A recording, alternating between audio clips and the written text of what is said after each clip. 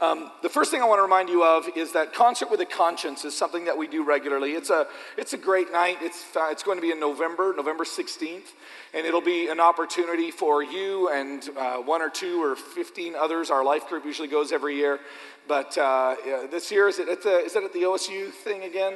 Sparrow. It's at Sparrow. That's all I need to say because I have no idea where that is. So it's at Sparrow. And want you to go to it because not only is it a great evening of great music, but it also is an opportunity for you to support this event, which actually goes to help with mission stuff with our people that go on mission trips all over the place. So want you to be aware of that. The second thing is, as you know, Harvest Carnival comes up at the end of October every year.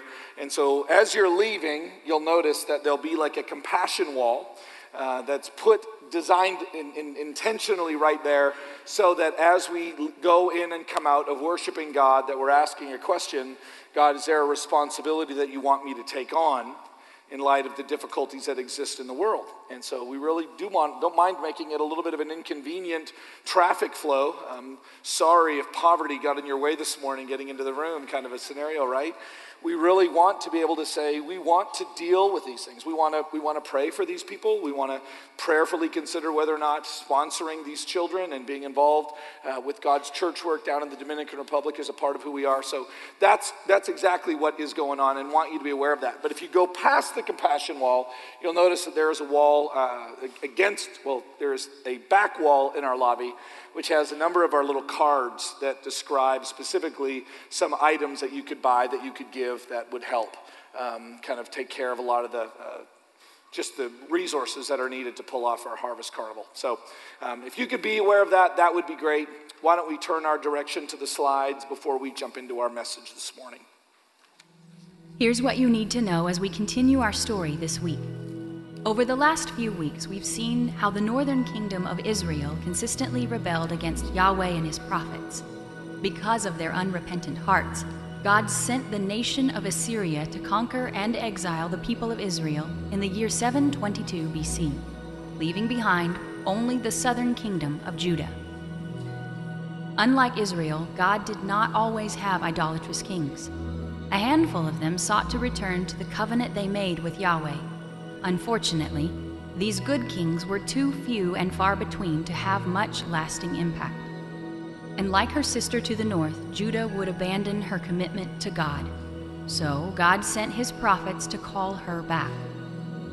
Around the year 740 BC, while Hosea was still prophesying in Israel, God called a young man named Isaiah to speak to the people of Judah. Isaiah's ministry would last about 60 years, and during that time he faithfully preached against idolatry, against injustice, and against trusting in human strength rather than God's power. But because God's people refused to listen, Isaiah also predicted a day when, like Israel before her, Judah would be conquered and carried off to exile.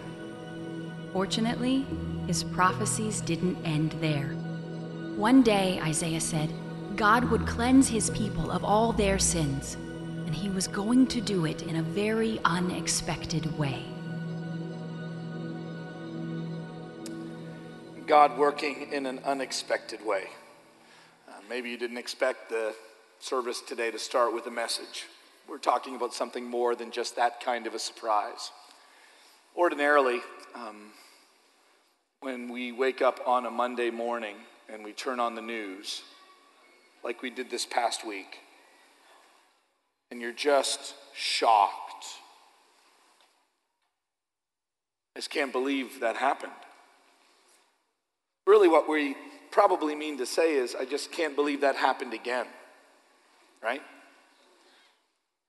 I remember watching the events of 9/11 unfold, and as the shock of the initial moment just kind of began to settle in, I remember thinking to myself, I wonder where I'll be when the next 9/11 kind of thing happens. I wonder what it'll mean. I wonder which families will be changed forever. What kind of policies or solutions we'll talk about or complain about. And that can be difficult to deal with.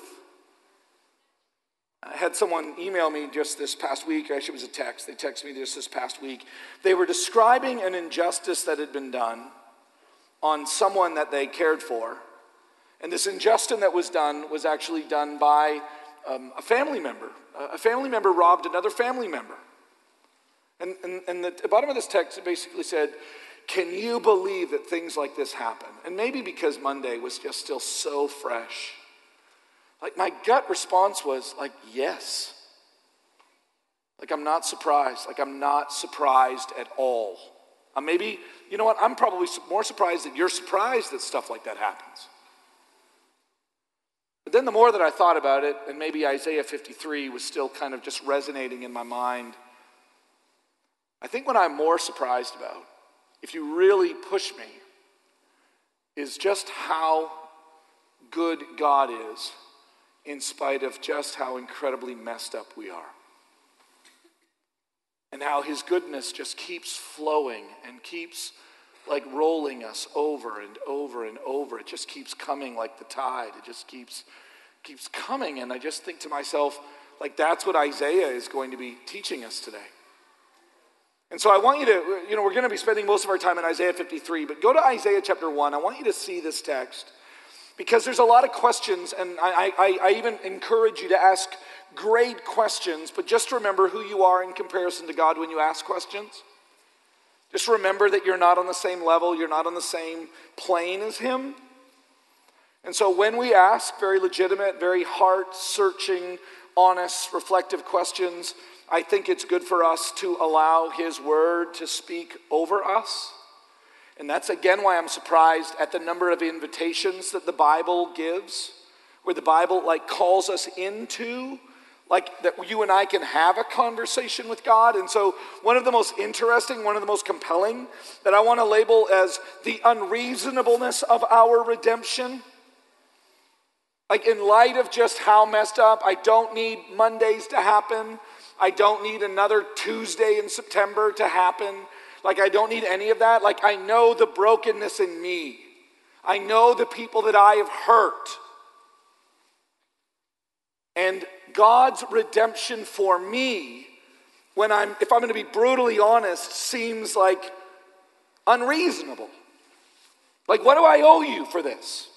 What do I got to do to get your attention on this? And the answer is, in many ways, nothing and nothing. It doesn't make sense. God, I just don't get it. I think that's why a lot of us really wrestle with, how could God forgive me? It's because you've thought through it and it just doesn't make sense. The unreasonableness of our redemption. God says this in Isaiah 1:18. Come now, let us reason together, says the Lord. Though your sins are like scarlet. So not mostly white with a reddish hue. That's how we'll describe it, right? More of an off-white in a pinkish, reddish direction. That's your sin, right?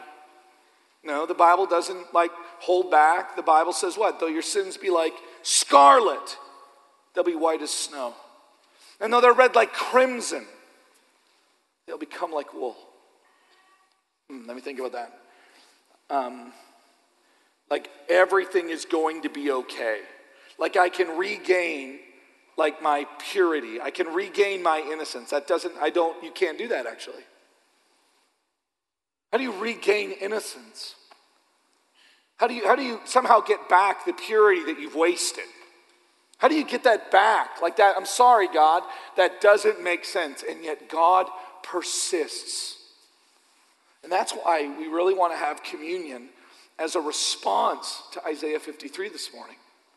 And then we want to have some worship as a response to what we've just done. And then we're going to have a young man named Jonathan from the Dominican Republic give us a living example of redemption as a response to what we are doing here today. Isaiah 53, the surprise of redemption. And so here it comes to us this morning. Through the years, Isaiah preaching a message to a group of people who are rebelling against God. They are idolatrous. They do not care about social justice. They care about social injustice. And Isaiah is reminding them, you have failed God. Check. God is going to punish you. Check. You need to repent and return to the covenant that your forefathers made with God at Mount Sinai. Okay, and then will everything be fine? And then the prophet Isaiah, continues to preach. And this is where the gospel fits into that prophet-king dynamic. Because God doesn't just say, oh, let's just look back at our wedding day. Let's just look back at how good it used to be. And we'll kind of stir up within our hearts nostalgia and thoughts of love and thoughts of the way that it used to be. No, God says that's not going to fix you. Don't want us to look back. I actually want us to look forward. And even when we look back at Mount Sinai, it's because that I'm doing something that has a picture of another hill in which I will come and I will actually truly solve the world's problems. Are you ready? What the Bible actually teaches is that as important as our repentance and our obedience to God is, and it is, it does not fix us without God first making a way in which He Himself is our Savior and our Redeemer. And that's the surprise. Because we have become so convinced that we can manage, that we can fix, that by our efforts or our good intentions, that somehow we can close the gap. Like we can get almost there. I can get almost there, and all I need is a push. Okay, maybe not that close. I can get almost there, and I just need a good shove. No. There is no push or shove or pull capable of getting us into back right relationship with God. And what has to happen is something that is not just surprising. From a human perspective, it is unreasonable. And I guess that's why we sing Amazing Grace and not, I sat down and I considered it and it kind of makes sense to me, grace. Isaiah 53, I'm going to be reading a bunch of this text today. Listen to this. Who has believed what he has heard from us? And to whom the arm of the Lord has been revealed? And now it's going to begin describing Isaiah is this one. And I don't even think Isaiah does not fully understand what's happening. It's like he's seeing something that is coming, but he cannot fully understand it yet. For if you don't mind, I'm just going to kind of say, guess who he is? Guess who he is? It's Jesus. Okay? It's Jesus. For he grew up before him like a young plant, like a root out of dry ground, and he had no form of majesty that we should look at him. There was no beauty that we would desire him. Like Jesus just wasn't the best looking, and he wasn't the smartest, and he wasn't, although he was all knowing, you know what I mean though? But it wasn't those things that made people say, well, look at him. This is one of the most difficult struggles that people have, is that it is just so clear that Jesus is who he said he is.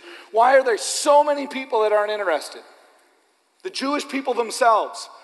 I don't get why God would send a Messiah that the people of God would reject. That just doesn't make sense. Well, Isaiah prophesied, for he was despised and rejected by man. He was a man of sorrows, and he was acquainted with grief. And as one from whom we would hide our faces, he was despised and esteemed him not. But surely he has borne our griefs, and he has carried our sorrows. Yet, when we look at the cross Isaiah is describing here, not knowing that it's a cross, yet we will esteem him, we will see him, understand him, we will reason him to be actually stricken, smitten by God, and afflicted. Now, this is kind of this major idea here.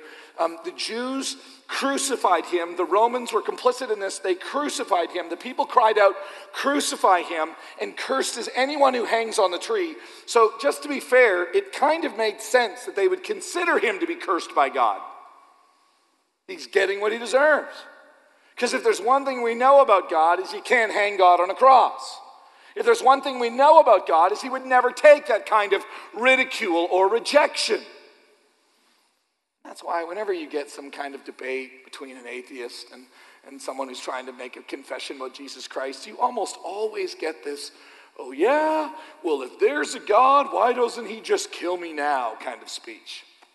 Oh yeah? Well, if there's a God, then how do you explain things that happen? And you begin to list this long litany of difficult things. Make sure that as you do that, and maybe you're in the process of doing that in your own mind or with someone else this week, just do me a favor. Include the injustice of Jesus on the cross. Why would God ever let that happen? Why would God ever let his son die on a cross? That should begin to awaken us to the plans and the purposes of God that just don't fit our A plus B equals chocolate. You know? I mean, it just doesn't seem to fit. Look at this, verse 5, and here's this great interruption by God. I know he was smitten by him. For God so loved the world, he sent his son so that he might die, so that we might have life. That's John 3:16. Listen to that. God so loved us that he sent his son that he might die, that we might have life by believing in him. So the Bible speaks to this. But, he says, he was pierced for our transgressions. He was crushed for our iniquities. Upon him was the chastisement, was the rebuke, was the humiliation. Upon God, upon his servant was placed all of these things. That just doesn't make sense. And it was this chastisement that brought us peace. And with his wounds, we are healed. That doesn't make sense. So by what he did, I get healing? No. I've got to fix this. I've got to redeem this. What is my part in this? To receive. What is my part in terms of fixing this?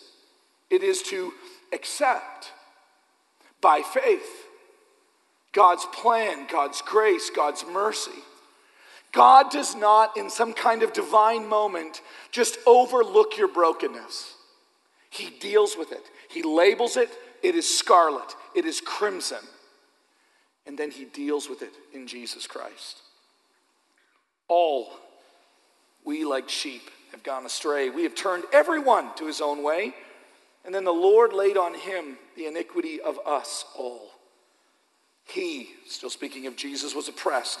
He was afflicted, and yet he did not open his mouth. Like a lamb that was led to the slaughter, and like a sheep that was before the shearers silent, so he opened not his mouth. I mean, not only is that a prophecy, it's this amazing description. Next time you read through those final days where Jesus is in this, it seems like, combat with these religious people who are trying to kill him.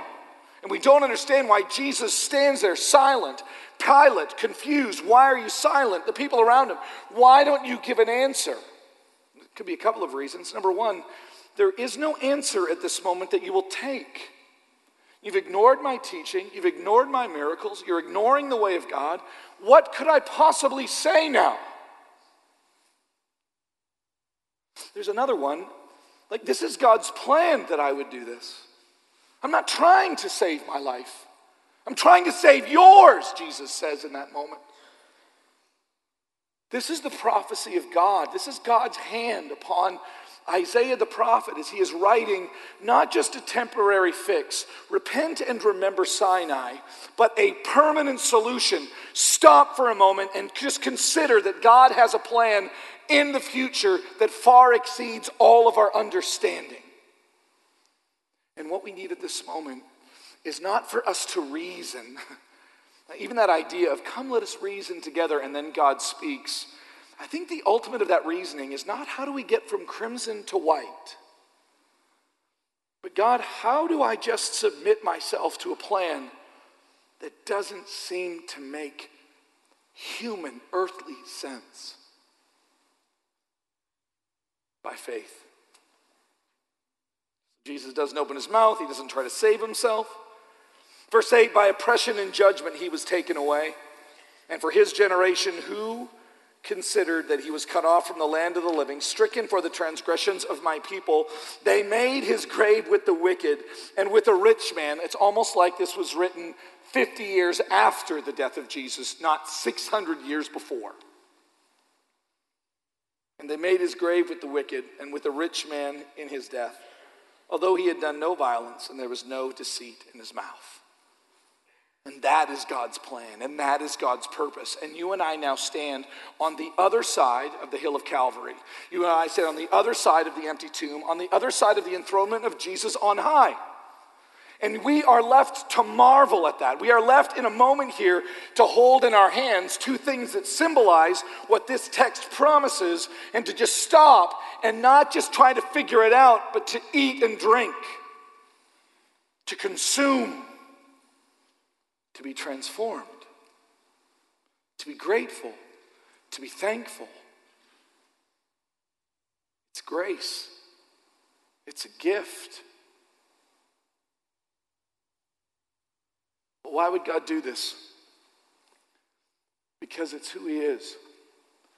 I mean, during moments like this, during weeks like this, there's so much that's being said about God's heart. And I just want to remind us that as we think about it or as we talk about it, please be sure to include the cross. Please be sure to include the true heart and nature and purpose of God, that he who did not know of sin like in himself, or brokenness in himself, or exploitation in himself. He's not that kind of God, but he sees us being involved in that, and then he empties himself so that he can redeem us. Here's how it continues in verse 10 of Isaiah 53. Yet it was the will of Yahweh to crush him. This is why when I love to preach about the crucifixion of Jesus, and I love to ask the question, whose idea was this? It wasn't Satan's. It wasn't the Jewish people. It wasn't the Roman government. It was God. God's the one that did this. God's the one that orchestrated all of this.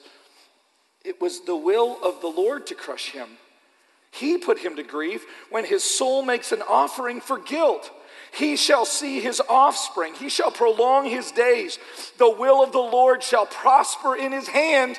Out of the crushing, out of the anguish of his soul, he shall see and be satisfied. By his knowledge shall the righteous one, my servant, make many. Look at this. I love this phrase. May many, that's you and I, be accounted righteous, and he will bear their iniquity. And that is the gospel right there. Many are claimed as righteous because one received penalty. And therefore I will divide him a portion with the many, and he shall divide the spoil with the strong. This goes back to that enthronement idea that Jesus, after he becomes victorious over death, after he has purchased us for himself, then he shares the splendor of his victory. Divide the spoil with the strong, because he has poured out his soul in death. He was numbered with the transgressors, yet he bore the sin of many, and he now makes intercession for the transgressors. Isaiah 53 is probably the clearest picture of the gospel in the Old Testament. And I just love that it comes at a time when Israel is maybe at the most undeserving. And I guess it's just good to be reminded they would never be deserving. And they would never be able to figure that out. And they would never be able to fix it. So God interjects, God interrupts, God stops and promises through this prophet. And you and I get to be a part of this. You and I get to stop just like the Jewish people and go, what do you want from me, God? You just want me to be really sorry for what I did? I'm sorry! Is that what he wants? Well, God just really wants you to try better. What God desires at the very center of his heart is for you to know the fullness of who he is and his incredible love for you. His love for those who have been transgressed and for those who are transgressors, because we are all both. Yeah, the older I get, I'm not surprised when people do bad things. When I go back to the gospel, I'm blown away that God never gives up. If you want me to, how do you know God doesn't give up? Well, can I tell you the story of Jesus? What he has done and what he's accomplished and what he is now doing is he is enthroned in the heavens. Do you understand? This is why we as the church become a people who are living in response to God's great love. Here's how Paul says it in Ephesians chapter 2. I was asked this past week, can you give me just like 10 scriptures that a new believer needs to know? And I think this would be the top of all of my list. I'm not saying it's the one that's just a no-brainer, but it's mine. Ephesians chapter 2, verses 1 through 10. How we don't all have that memorized, I don't know. But I would strongly encourage you to memorize Ephesians chapter 2, verses 1 through 10. It describes the brokenness of us. We are all by our nature, following our desires of our flesh. We all are objects of God's wrath. And then verse 4 interjects, like Isaiah 53 interjects, but God, being rich in mercy, because of the great love with which he loved us, even when we were dead in our trespasses, made us alive together with Christ. By grace, we have been saved, raised up with him and seated with him in the heavenly places in Christ Jesus, so that in the coming ages he might show the immeasurable riches of his grace in kindness towards us. How? How did God show us kindness? What has God done for us lately? It's not just lately. It's actually eternally. He did it all in Messiah Jesus. And what it means to be Christian is to respond to that. I'm sure you have lots of questions about this week. And I'm sure that before we just kind of get back into our routine to get ready for the next time that it happens, it's going to be good for us to stop and say, okay, how do we prepare ourselves to respond to... Listen, God has already taken care of it all. In Jesus Christ. In Christ Jesus.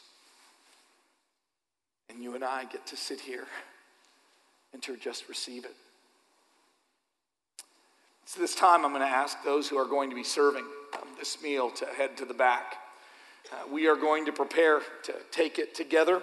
I want to strongly encourage you that as a follower of Jesus Christ, that you will not just spend this time reflecting on kind of how difficult your week has been, not just spending time reflecting on or considering how you can do better next week.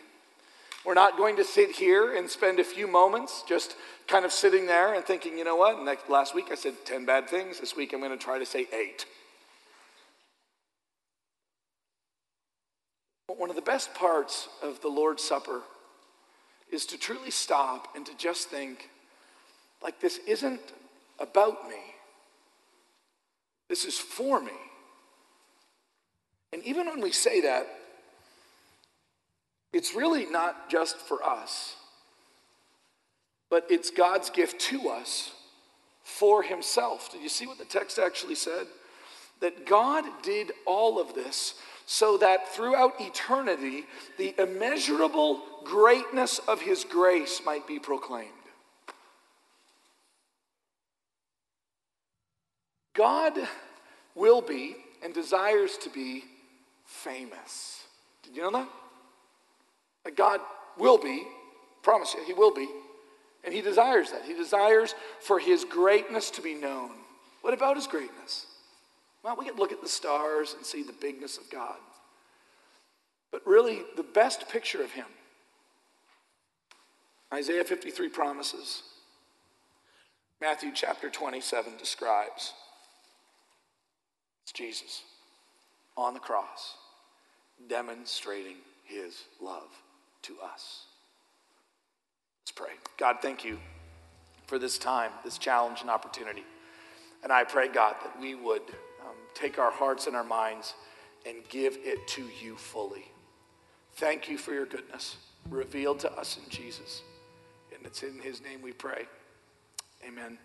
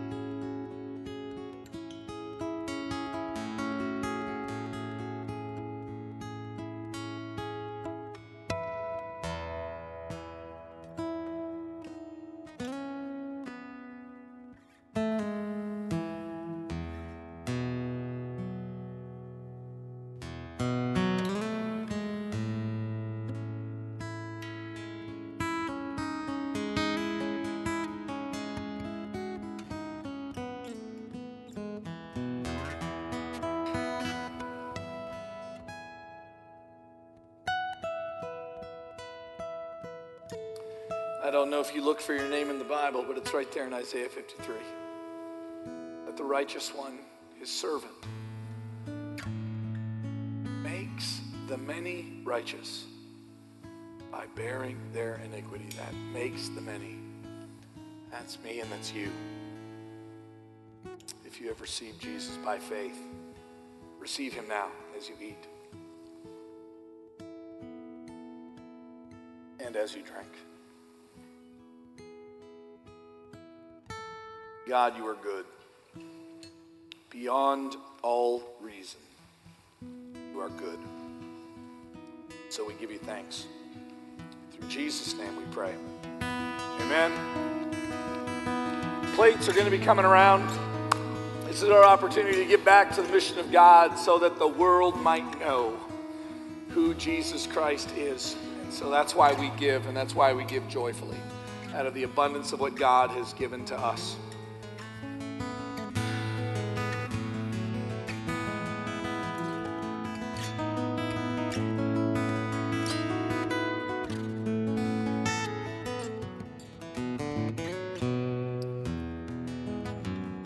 As the servers pass the trays around, I want to prepare us for our time of corporate prayer.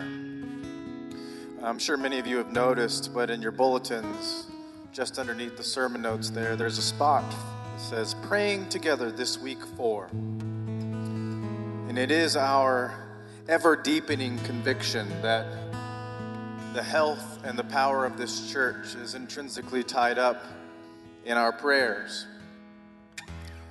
And each week, I hope that we will, around certain subjects, around certain topics or needs, gather together in prayer, not just now, but throughout the week. So I encourage you to write some of these things down on your bulletin or type them in a note on your phone, and as you're led or as it seems appropriate this week, to pray for these things with the rest of us. And there are two things I want to offer up as a suggestion. One, obviously, a week ago, something tragic took place in Las Vegas. And there are families that are hurting, and there are many first responders who are now dealing with the trauma and the aftermath. And there's tons of pain in that city. And this morning, there's churches in that city having to answer very difficult questions. There's ministry teams that are having to answer complicated questions. There are congregations that are just dumbstruck. And we need to pray for them. Before we offer an answer as to what the problem might be, before we start to pontificate on what needs to happen going forward, I believe the call for Christians is to empathize with the hurting, to mourn with those that mourn, and to just cry together. And then to offer hope. The second thing I want you to pray for is for compassion. Pray for compassion as an organization. Pray for our relationship as a church with compassion in these specific communities. And pray for these kids, these little boys and little girls who money will not solve their ultimate problems. They need Jesus. But if we need to offer empathy to those who are hurting, there are other areas where we can make a difference in action. And maybe the overflow of our wealth can alleviate some obstacles in the lives of others who are much less fortunate than you and I, such that they can hear the gospel. Pray for those things this week, and I actually want to pray for those things right now. So if you wouldn't mind standing up, and we'll pray together.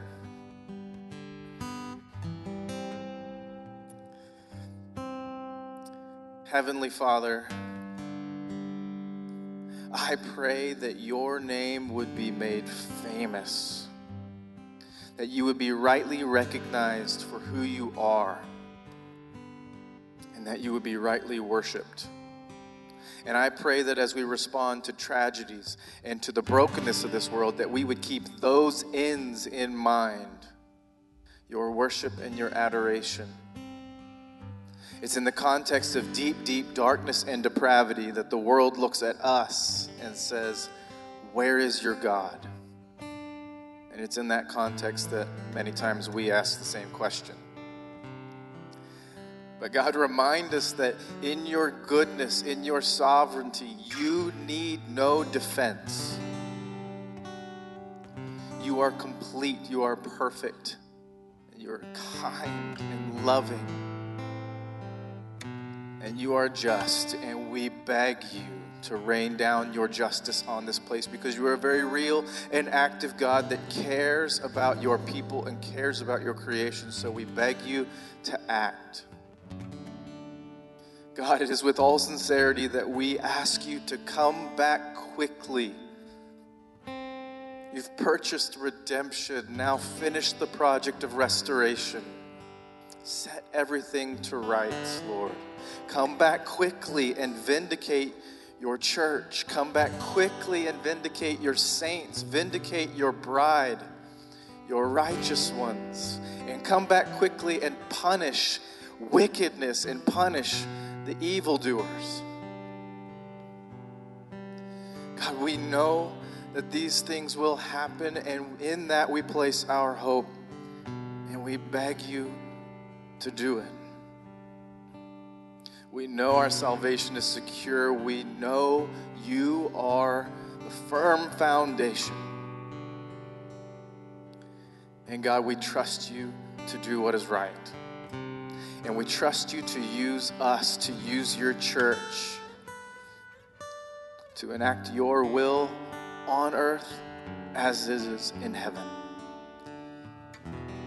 And God, it is with all sincerity that we say, glory be to the Father, and glory to the Son, and glory to the Holy Spirit, as it was in the beginning, as it is now, and as it will forever be.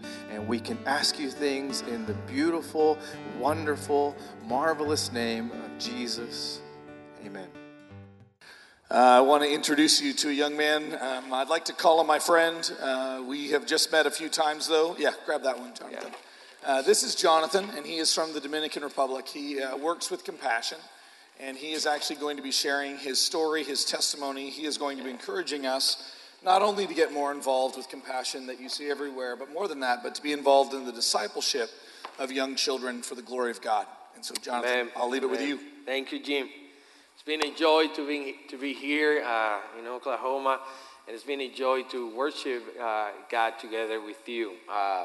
So my name is Jonathan, like Jim was saying, and basically I just want to share a little bit about my story, just for you to let you know that I was one of those children here.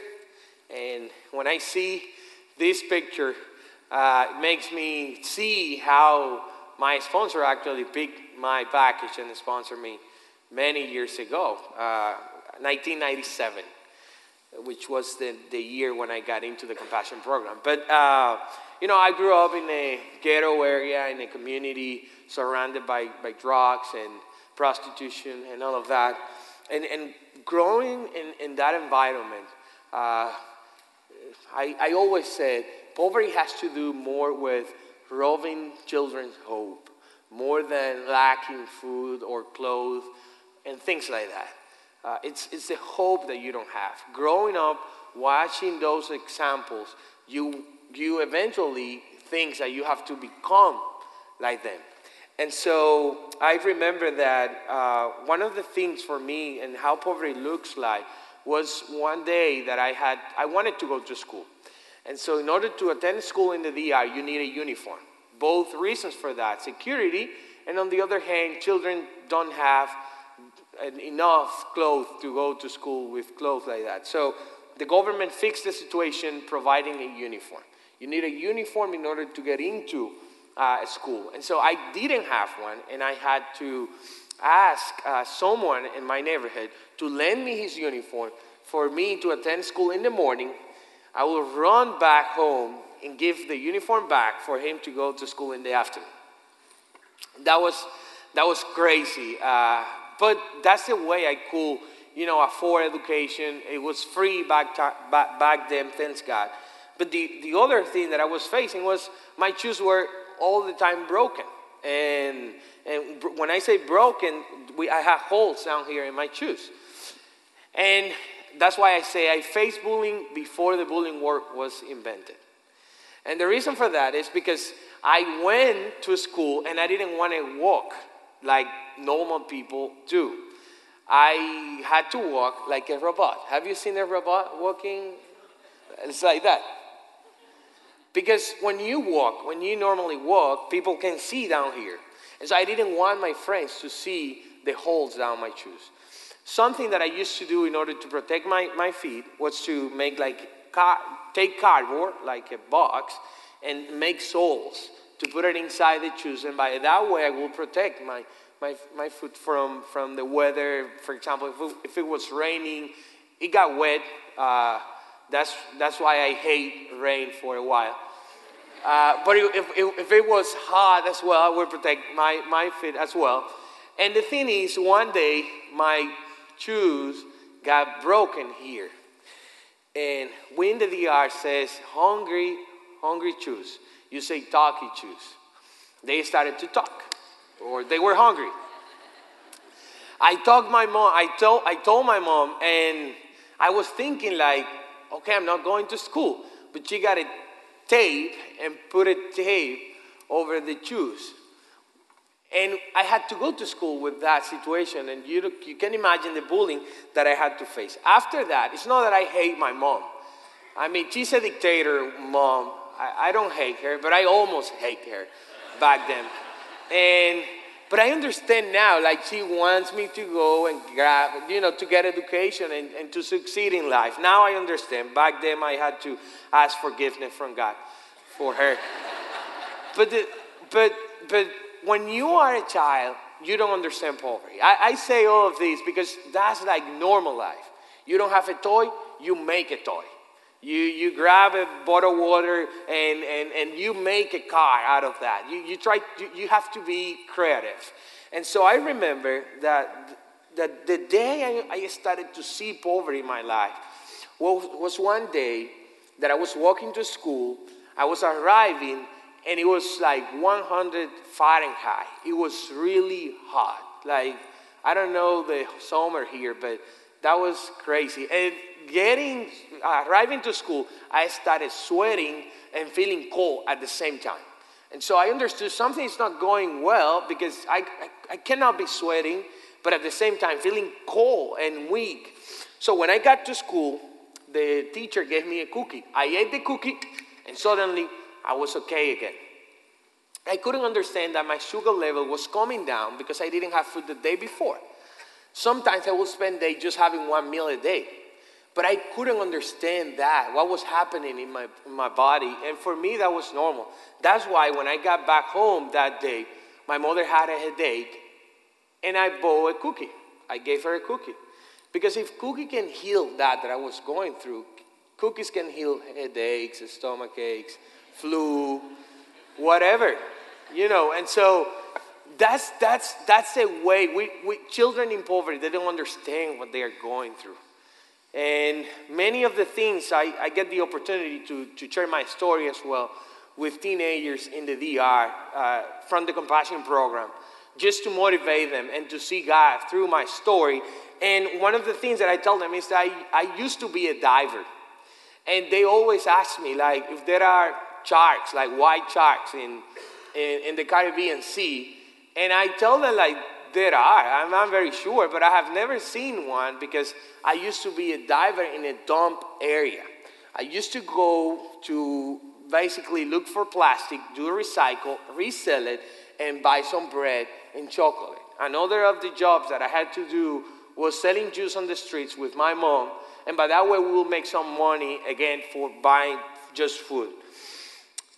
That's material poverty, and that's really hard. But poverty is not just lacking clothes or food.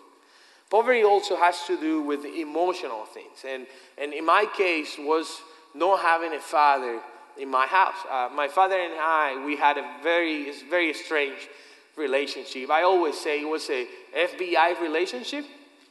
Like I will meet him once a month, 5 minutes for 18 years. And every time we will meet in a different place. And I never understood why my father called me and asked me to wait for him in a different street and corner and area.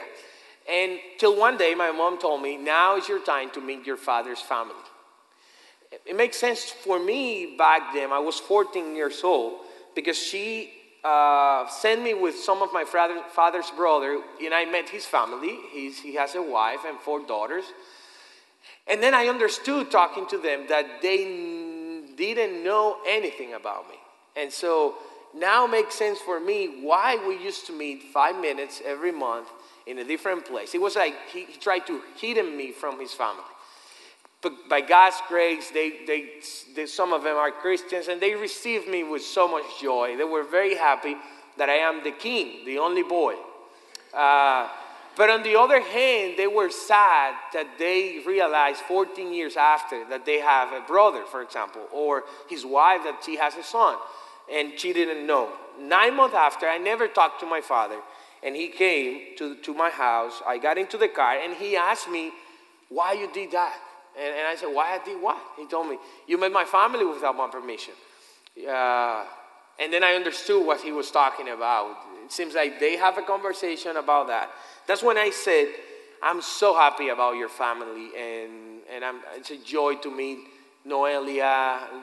And I started to name my sisters. And he said, wait a minute, neither you or my brothers have the permission to get involved in my life. You have to understand that you're a mistake in my life. 14 years old. And when you're 14 years old, you're not expecting your father to say that. Because you're starting to create your personality. You don't have identity. And when you listen that kind of words, really, crash you. And I remember that I started crying, and like 5 hours after that I was crying. And I started to hate him. And for 6 months, we didn't have any relationship. And when I share this for you, it's for you to see that poverty is very complex. It's involved everything of a child. And that's why I want to share with you about some of the letters that my sponsor write me. When I got into the Compassion Program, suddenly the first thing that I remember is that my mom heard that there was a church in the community helping children, serving children. And my mom applied for me. I got into the program, and suddenly I have a uniform. I don't have to ask anymore the guy of the uniform. Now I have a uniform. And then also they bought me shoes. And I have food every day. And things started to change in my life, like it was crazy. And so one day I remember that I received a letter from a woman called Jamie. She's from Michigan. And then all these letters I was sharing later that started to come out like from Narnia. Have you seen Narnia? Like letters were coming out from a closet because letters. And then these women that I don't know is writing me letters suddenly, and I couldn't understand what was happening, but really impact my life. This is Jamie, one of Jamie's first letters. When sponsors ask, like, what to write in a letter, sometimes I have talked to sponsors that says, should I write a book, like a long 5-paragraph letter? You don't have to. In fact, Jamie for me is the best example of letter writing. And look at this letter. She said, good afternoon, Jonathan. I wanted to send you a little note to let you know that I was thinking about you. Small note at her office that day, she was thinking about me. This is not a simple letter, and this is how letter writing changed the life of your child. I know that you might gonna be thinking, you guys want us to pay, you want the money, but you want us also to write letters? I'm so busy, come on. It's the money's great. It's gonna be awesome if you go out and sponsor a child. But the emotional factor is the most important one. I'm going to explain later about that, but if you take the chance to actually write these letters, you're going to actually change the life of a child for eternity. I'm going to show you why. How? The next letter, for example, this letter say, "Hello, Jonathan, happy 15th birthday. I hope you had a very enjoyable birthday." So let's stop for a minute. This letter is not a simple happy birthday letter. Jamie from Michigan, thousands of kilometers away, remember my birthday, September 8th. And she took the time to write. My father was a few miles away from me and have never called me for a birthday. But this woman wrote me a letter. If you go to the fourth sentence, she say, "I actually started back to college this year." Jamie, when she sponsored me, she was 26. She was a college student. And here is the question. So sometimes college student thinks like, "Man, I have so many things going on in my life now, I hardly can eat." But because of the budget, I was a student as well. I do understand that. But Jamie, I don't know what she had to do. I remember that she told me she wanted to buy a car and she stopped it because she wanted to sponsor me. And sometimes we have to measure what's more important in life. Third letter came 2 months after my father told me that I was a mistake. "Greetings, Jonathan from Michigan." If I show you all the letters of Jamie, she always say "Greetings from Michigan." She should be very proud about Michigan. You can do that if you're proud of Oklahoma. "We received our first dusting of snow today on Thanksgiving," which I didn't know what was that. But you guys write about what Thanksgiving is and all your parties and all of that. "Today is a great day to reflect on all the things that I'm thankful for, and you're one of those that I'm greatly thankful for." 2 months after my father told me that I was a mistake, this woman from Michigan, thousands of kilometers away, told me, "You are important for God. I'm thankful for you. I'm greatly thankful, and you're one of the greatest blessings in my life." Through letter writing, you can actually make a disciple of Christ. That's what I'm trying to say with my letters. And in fact, I have here 15 years of communication through letter writing with Jamie, and I'm 27. I am married. I'm having a boy this coming December, and I still have all my letters. I keep them safe from hurricanes, from raining seasons, and still I have it in my house, and I go over them. You know what? Because through letter writing, you actually can make a disciple. And if you don't believe me, if you go to your Bible in the New Testament, there are 20 letters written to churches from Paul, from Peter, from John, to the churches back then in the New Birth Church. And half of the New Testament, in fact, are letters. And so through these letters, even today, we as followers of Christ remain in our faith. We find Paul saying to the young pastor Timothy, "Remain in the truth of the gospel."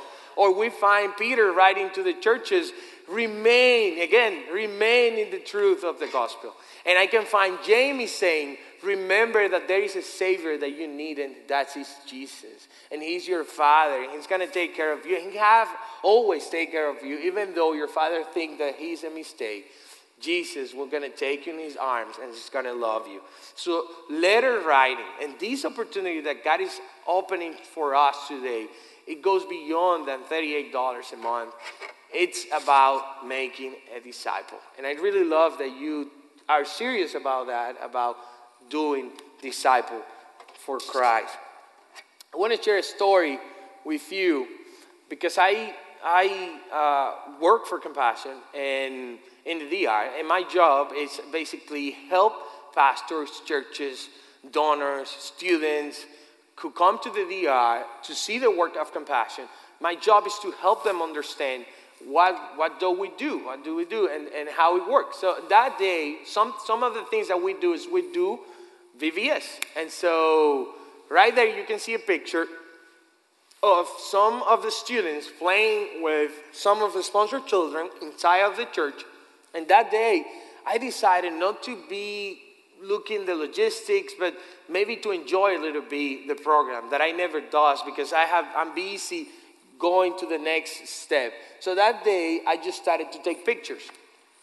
And look at this beautiful girl doing bubbles, how simple life is when you're a child. Or this boy playing with this guy, with this student, and in the back there are two students playing with the baby. Let's keep going. Yeah, and this little boy, he's just like 1 year old, and he's drinking that water like if it will be milk. For some reason, I was coming down, and I realized like there was children on the other side of the door. Like there were children gathering together in the doors of the church, and they couldn't go in. I took this picture just to show that there are as many children inside as the many children as the children outside.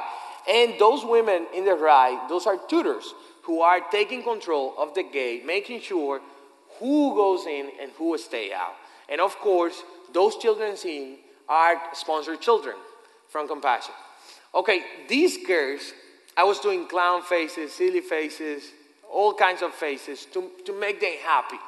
But they didn't smile because they were saying like, come on, man, do something and let us in. We don't want to, don't be a clown. Like, be a hero and let us in. And so I took another picture, and if you see this, nobody realized what was happening. Everybody was having fun inside with the music, playing, but nobody realized that there were children on the other side of the door. By mistake, I took this picture. And when I trying to erase the picture, I realized those were children. And yes, when I get closer, those are children on the other side of the door.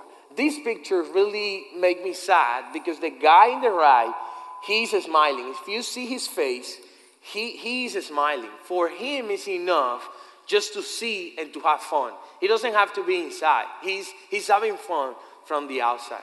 But it really broke my heart to see that because I used to be one of those children on the other side of the door. Of course, I didn't know the story of those children, but I'm very sure it's one like mine. I went out and took a picture of them. You can keep going. And they didn't even realize that I took that picture. And you can see them. They are gathering there, seeing through the holes what's happening inside without getting in. And that's when I saw Victoria. Her name is Victoria. And I couldn't wait anymore and find a way, some corrupted situation there, and I got them all in. I paid the girl in the gate and get them all in. Okay, so after that, I called the pastor of the church. We're very careful as Compassion because we're partners of the local church. Again, when you sponsor a child, it's not Compassion. It's not a Compassion center in terms of Compassion branding in the church. It's actually the church, the one who does the work with the children. When you sponsor a child, you're actually supporting a child. It's global mission and it is discipleship. And so I called the pastor and I said, hey, pastor, we shouldn't do that. In fact, if you guys don't have the money to provide food for all those children, I'm willing to pay. I'm going to pay for their breakfast, but we shouldn't have children on the outside while we have this event inside. And he looked at me smiling, which made me angry, and he said, you know what, Jonathan, let's go to the kitchen. So we went to the kitchen, and the kitchen was full of food, breakfast, a lot of snacks. And he said, those children inside already have breakfast, right? And I said, yes. Okay, you know what's the reason of this breakfast in the kitchen? And I said, no. And he said, you know, Jonathan, he became serious, and he said, you guys help us serve around 400 children through Compassion, through a sponsorship. But I wanted to let you know that we're not the church of the sponsored children. We are the church of the children of this community. We're waiting for you guys to finish your program and to do your home visits. And when you finish, we're going to have all those children go in because those children are not sponsored children. And we as a church not only serve 400 children through Compassion, we serve 450 more children without sponsorship, because we are the church of the children. In total, we serve 850 children in this community. Instead of leaving this place hopeless, I left that church hopeful. Because even though we left, those students left, and we went back to our daily life, our complicated life, this church remained there for the children of that community. And that's why I'm trying to tell you through my story and through this, that sponsoring a child is not just taking these beautiful little children and have the picture in the refrigerator of your house. You're actually spreading the gospel of Christ all around. You can make such an impact in these children's life as Jamie did to me. Because Jamie said one day, I never imagined that I would make such an impact in someone's life. Back then when I was a college student. And now that I am a mom, I'm just simple and mom. And look at you. I want to tell you, just to finish that, I called my father and asked his forgiveness to be a mistake. And seriously, I told him, like, you have to admit this is the best mistake you have ever made in your life. I wish mistakes can end up like I end up being. And so, and why? If you ask me, who changed my life? Of course it was Christ, but it was through the local church. It was through my pastor, through my tutor who told me, you know what, Jonathan, the Bible said, honor your father and your mother. It doesn't say honor them if they love you. Honor them if they feel proud of you. It says honor them because I love you first. And then on the other hand, these women called Jamie from Michigan, writing letters and pouring out the love of Christ in my life. You can make that impact today when you go out. You can actually make a disciple of Christ and end up the cycle of poverty in these children's life. And today, as I told you, I'm working for Compassion, very busy there, doing some great work with teenagers, exposing them to the gospel. And I have the privilege and the joy now to be a proclaimer of God. Soon I'll be planting a church in the DR. I will have to come here to do some training. Would you imagine that the guy walking with the hole in his shoes, or working in a dump site area, or selling juice on the streets with the father who says that he is a mistake, will be soon a father? And I'm going to make sure, people might going to say to my boy, he's a mistake, but I'm going to make sure his father doesn't say that. I'm going to let him know that I'm proud of him. Today you're going to sponsor a child, and I hope and I pray for that. And maybe your child is going to be the president one day of their nation. But maybe your child is going to be the father that he has never had. And that's my prayer for you. Can we pray? Heavenly Father, we thank you for the great opportunity that you have given us, and for your grace and for your love and your forgiveness. Thank you for these brothers and sisters and this congregation. Thank you for Pastor Jim and all the staff here. Thank you, Lord, for the call for Sunnybrook to spread the gospel of Christ, but thank you for their heart and the passion, not just for reaching those in need, those in poverty, but also to give them the best gift that any human being can have, which is your love, which is their gospel, which is Jesus Christ. And my prayer today, Lord, is that may we, as we go out of the church, we can go out, grab a package, and not just see these as a paper. We're talking about a life of a person that is now struggling and going through a situation, but through our support, through our letters, through our prayers, we can make a disciple of you. We can be intentional in letter writing. We can be intentional in exposing the gospel to these little children, the least of these, but the ones that you love and the ones that you want us to reach. So thank you this morning for the sermon. Thank you this morning for your love. Thank you for everything that you have given to us. Thank you for your grace. In Jesus' name we pray. So my prayer is that you go out and you give grace. As Pastor Jim was saying, we receive grace, but you don't keep grace for you. You share it with others. So may God bless you. I'm going to be outside. Some people from the church is going to be there just helping you out. And my prayer is that you don't go out to your house without sponsoring a child. God bless you, and thank you for the opportunity.